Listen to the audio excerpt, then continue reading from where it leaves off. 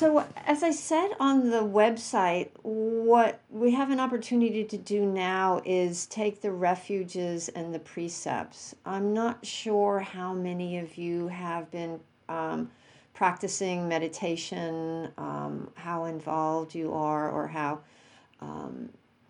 much you've gotten into the practice. But the refuges and the precepts are two kind of the refuges are refuges taking refuge in the Buddha, the Dharma, and the Sangha, and the precepts are these kind of invitations to behave in a way that is wise and wholesome and doesn't cause harm. And the formal taking of them is a sweet ritual that I like to do each New Year's Eve, or oftentimes we do it at the beginning of retreats as well. It's just what it is. It begins to move the mind in a way to recognize what we're doing, why we're doing it, the really wholesome aspects of these teachings. So as we go through this evening, feel free to take them or not take them. There's no requirements. It doesn't mean that you are now, it's not like you're being baptized into Buddhism. It doesn't mean anything like that. So if you're a little nervous, and you can just sit there quietly. You don't have to do anything. I'm going to recite them, and then you like call and response. But I think we'll stay on mute, because if you've ever done a call and response, or a everybody talking along on Zoom, they haven't figured out how to sync it up yet. So it's really horrific. So we'll just kind of keep ourselves on mute. And so what I want to do is I want to talk about what they are, so you understand what we're doing. So taking refuge, the three refuges, it's often called the triple gem, taking refuge in the Buddha, the Dharma, and the Sangha. For me, I always think of it as like putting on an overcoat. North Carolina, I think, I don't know if you've been warm there, but I know it's been cold here on the West Coast. We've all had some seriously cold weather the last week. Yeah, 73. Thanks, Tamara. 73 in North Carolina. But here on the West Coast, it's been really cold. So like putting on that warm winter jacket when it's cold out, that's, to me, the image I have when I think about taking the refuges. It's this place of comfort. It's this place of a place to land. And so taking refuge in the Buddha was this person who really made this effort to find a way to liberation, find a way to let go of suffering, let go of that suffering that we cause ourselves. And he had an awakening. He saw clearly that it's our attachment to things that causes so much distress and discomfort, our wanting things to be pleasant all the time, and our an unwillingness to be with the discomfort. And he spent 45 years teaching. So for me, taking refuge in the Buddha is taking refuge in the idea of this person who was diligent in his practice for many, many years and had this awakening. So there is this refuge in the Buddha is like, I like to say, if he could do it, I can do it. You know, and people have been doing this for 2,500 years, over 2,500 years. So he's not a deity. It's not inaccessible. It's this, for me, it's a very practical, pragmatic way to live my life. And I have experienced a whole bunch of freedom from things I used to be trapped in that I didn't even know. These old ideas, this conditioning, these stories that I grew up with, that I heard from outside, or stories that I created on my own about the way the world should be. So to take refuge in the Buddha is to go, oh wait, he did it, I can do it. So there's this sense of, it's okay, it's not superhuman. It takes something, but it takes work, but that's all right. That's fine. I'm not too lazy most of the time. And it's also the recollection of the wisdom that's also present, or the awareness of the wisdom. So that's taking refuge in the Buddha. Taking refuge in the Dharma Dharma has a couple of different meanings, or it's used a couple of different ways. One is the teachings. So taking refuge in the Dharma is taking refuge in all the teachings of the Buddha. He taught for 45 years. It was an oral tradition.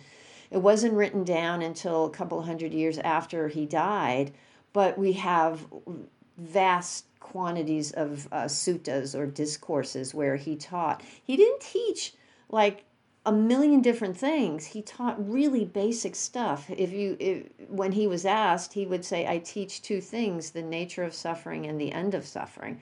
But he found a lot of different ways to talk about it, to kind of appeal to the people he was talking with. He talked in the vernacular. If he was talking to farmers, he talked in language that they would understand. If he was talking to kings, because he hung out with kings, he would talk in language they understood.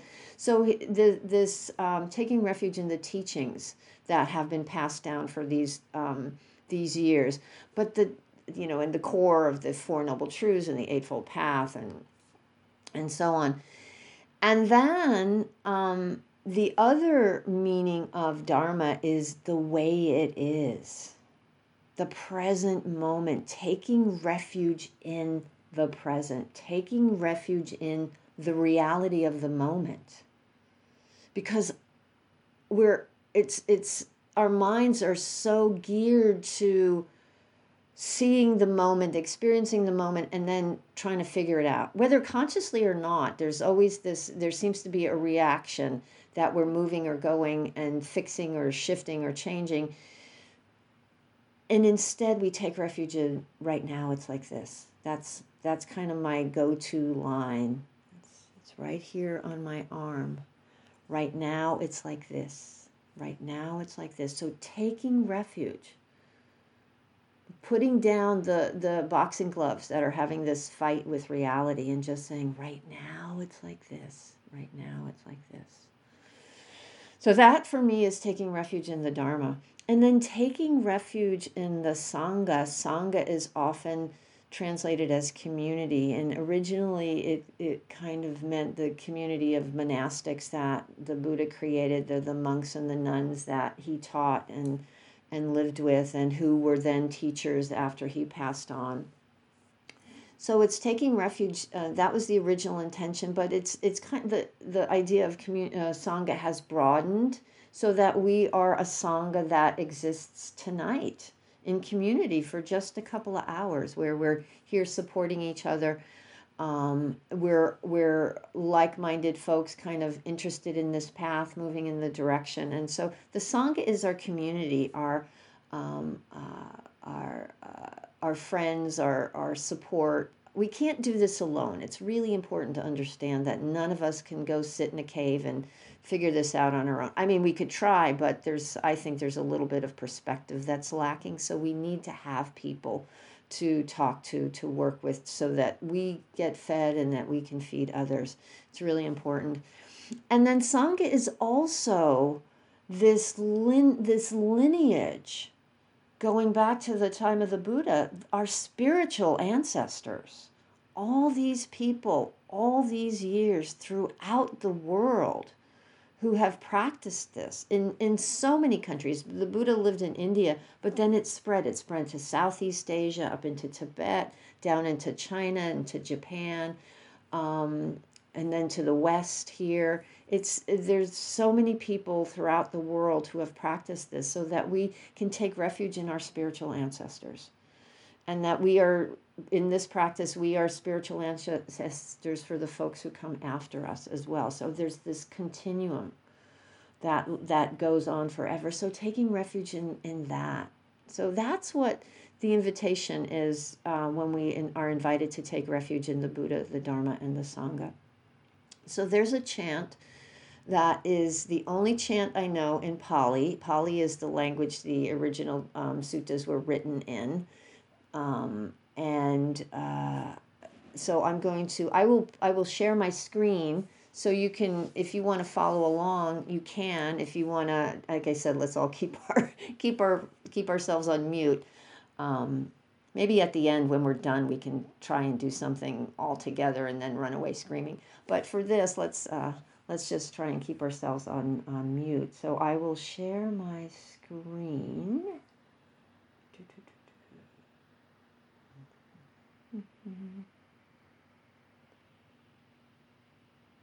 And so you can, as I said, follow along. And it's first is homage to the enlightened Buddha, and then we do things 3 times. We take refuge in the Buddha and the Dharma and the Sangha 3 times. So I'll begin.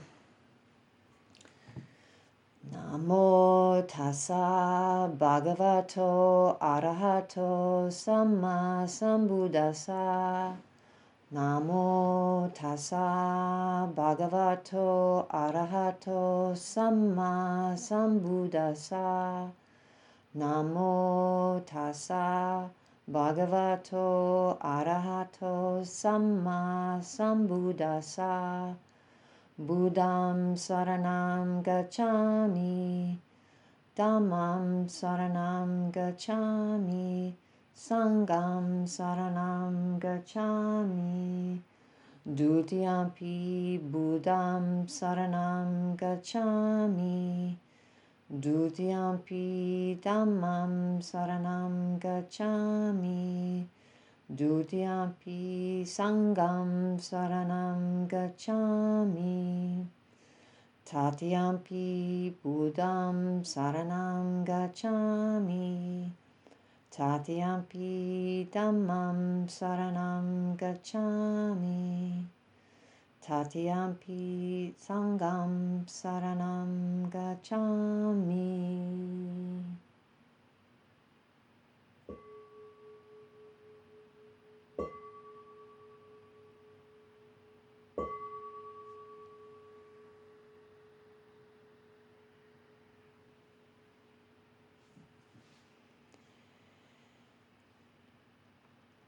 And I neglected to ask if there were any questions before we took the refuges. Were there any questions?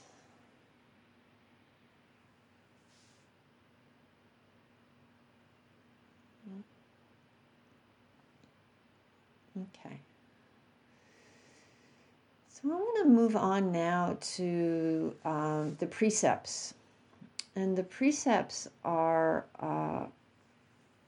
a way that we intend to live our lives. And it's a way to live so that we don't cause harm to ourselves or to others. And I like to think about it as a way we make it safe for people to be around us, because we are not causing harm. Our intention is not to cause harm. And they form a real foundation. They're part of the Eightfold. They're kind of taken from the Eightfold Path. There's a portion of the Eightfold Path, which is the path to liberation, ethical behavior, sila, and the right action is in there, and wise speech is in there, and they're really important. And for me, they're a place to land. They're, again, a foundation that when I'm kind of in this place of not being sure of which way to turn or what action to take or what to do, oftentimes I look at the precepts and say, okay, how have I committed to living my life? I've committed to living my life this way. So where does this action that I'm contemplating fall in this realm?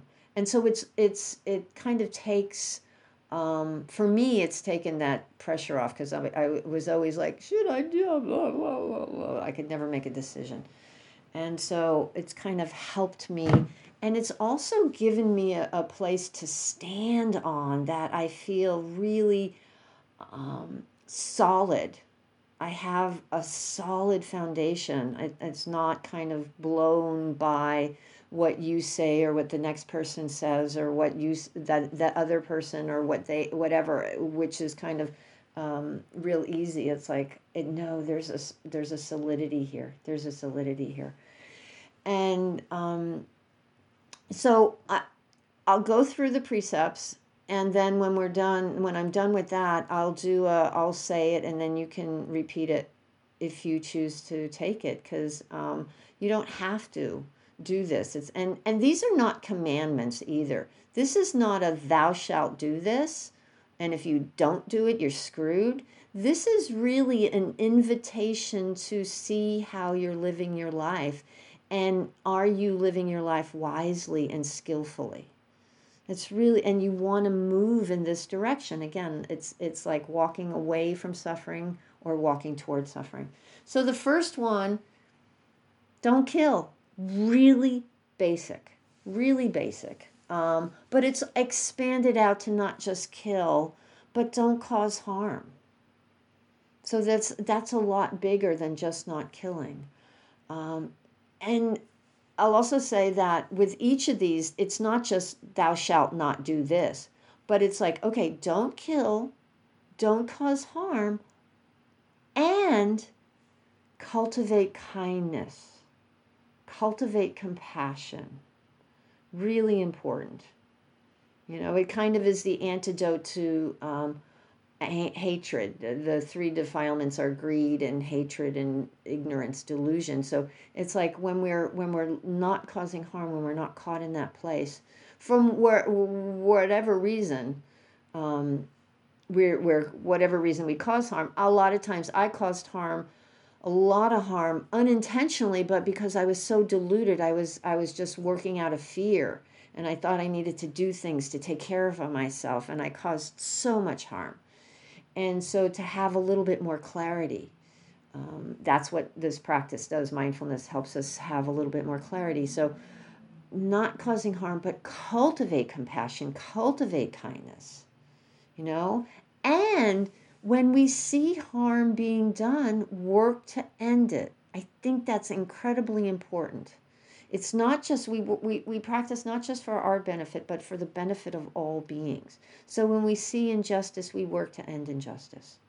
It's really important that we don't just not kill, but there's a proactive piece to it too. There's an action piece to it. So that's the first precept. The second precept is not taking what's not offered. And generally it's thought of not stealing, and you're not stealing stuff, not stealing money or property, but also what else are you taking?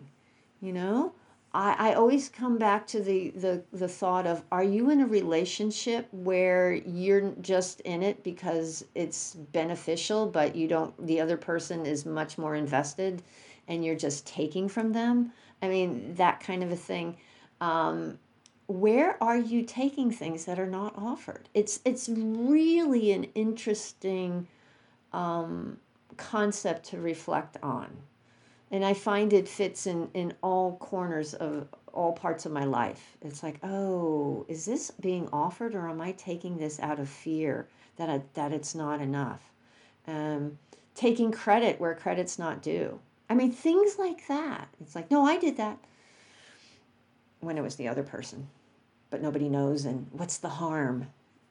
It kind of lets us step back from that slippery slope. It's like, well, if nobody sees it, but it's about internal. We see it internally, and it's really hard to have some ease and contentment when we have this churning inside. So not taking what's not freely offered, whatever that is, but also the flip side of that, cultivating generosity. That's an antidote to clinging and craving. To cling is to crave, is to suffer. To cling is to suffer. So practicing generosity, where can we, and again, not just stuff, but can we take somebody to the airport? That's always my favorite, especially if you're in LA and you've ever been to LAX or San Francisco International or wherever. It's like, ugh. Whatever. How can you be generous? Can you talk to a friend on the phone who's having a difficult time? Be generosity of time. All those types of things. These are investigations. This is a way to cultivate this heart, this open-heartedness, this kindness, this compassion. The third one is to be wise and careful with our sexuality. And there are not a lot of strictures, except we no sex with minors, and it's all consensual, and we don't cause harm. That's really kind of all that's talked about in the suttas. And there's some other things, but it's primarily just not with minors and consensual and not causing harm. Because this is really important, because so much hurt. I'm sure all of us in this mosaic this evening have been impacted and have suffered greatly through, our romantic relationships. And so to be really wise and intentional in how we move through that. So that's really important. The next one is to be wise in our speech. And the Buddha offered 5 considerations before we speak. Is it truthful? Bottom line. So it's not just about, not lying. Is it truthful? Is it necessary? Oftentimes it can be true, but not necessary. Is it kind? Are you saying it kindly? Is it the right time? And what's the intention? Is it a kind intention? Because we can do all those things. We can be truthful. We can be say it kindly. It can be at the right time. But our intention might be, selfish or self-centered. So to really be cautious in our speech, because again, speech can cause so much harm. And not just speech, texting, social media. It's amazing how much I don't say because I ask myself, is this necessary? And 99.9% of the time, it's not necessary. It's not necessary. So being wise in our speech and being kind in our speech. And this is something that I think this wise speech has been a huge part of my practice, I was sarcastic.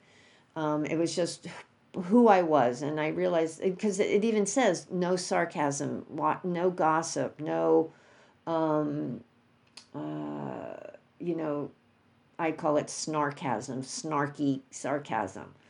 Watching that, no harsh speech, really watching how we interact with folks. And say what needs to be said. I said this was a one that I spent a lot of time on in my practice, because I couldn't say what needed to be said. It was really hard for me to speak up. So I had to practice speaking up. I had to practice saying the things that were important for me to say and that the other person needed to hear. So it's a practice, again, that goes both ways. It's not just, I'm not going to say anything, but say what has to be said. And then the last one is to not ingest anything that leads to intoxication, because intoxication leads to heedlessness, which leads to mindlessness. And that's what causes so much harm when we're not paying attention. As I said before, all the harm I caused was because I was not paying attention. I was not paying attention. And I was just all about me. Where's mine? What about me? So to really not be heedless, not ingest, watch what we ingest. It says in the precept, drugs and alcohol. But Thich Nhat Hanh has beautifully expanded this precept to invite us to watch everything we ingest. What are we reading? What are we listening to? What are we eating? So much of that stuff that we ingest leads to heedlessness, leads to distraction, leads to delusion. Be cautious. How much I mentioned social media before. Social media in and of itself is not horrific. It's how we relate to it. Well, but how do we relate to it? Some folks can run in, see their friends, run out. Other people get sucked in for hours. That's mindlessness. Really be cautious and careful. So those are the precepts. That's pretty much how we move through the world. I find it really takes care of just about all situations I'm in. And so Are there any questions about any of these before we move on to taking the precepts?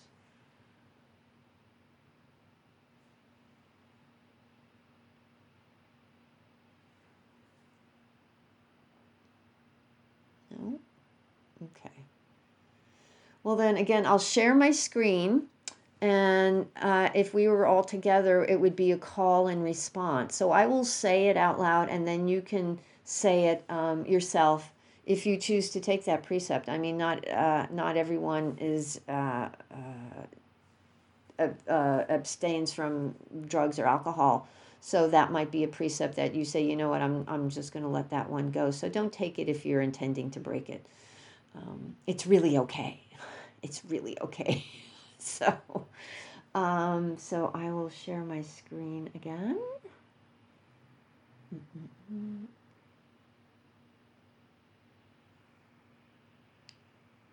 And you see, they're called training precepts because we train in living this way. I undertake the precept of not intentionally killing any living beings.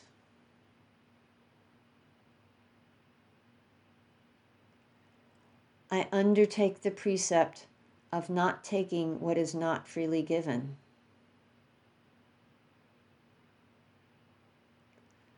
I undertake the precept of being wise and careful with my sexuality.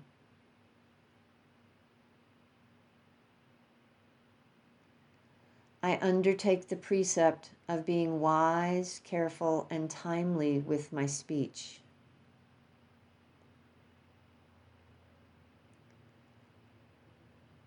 I undertake the precept of refraining from the use of intoxicating drink and substances that lead to heedlessness.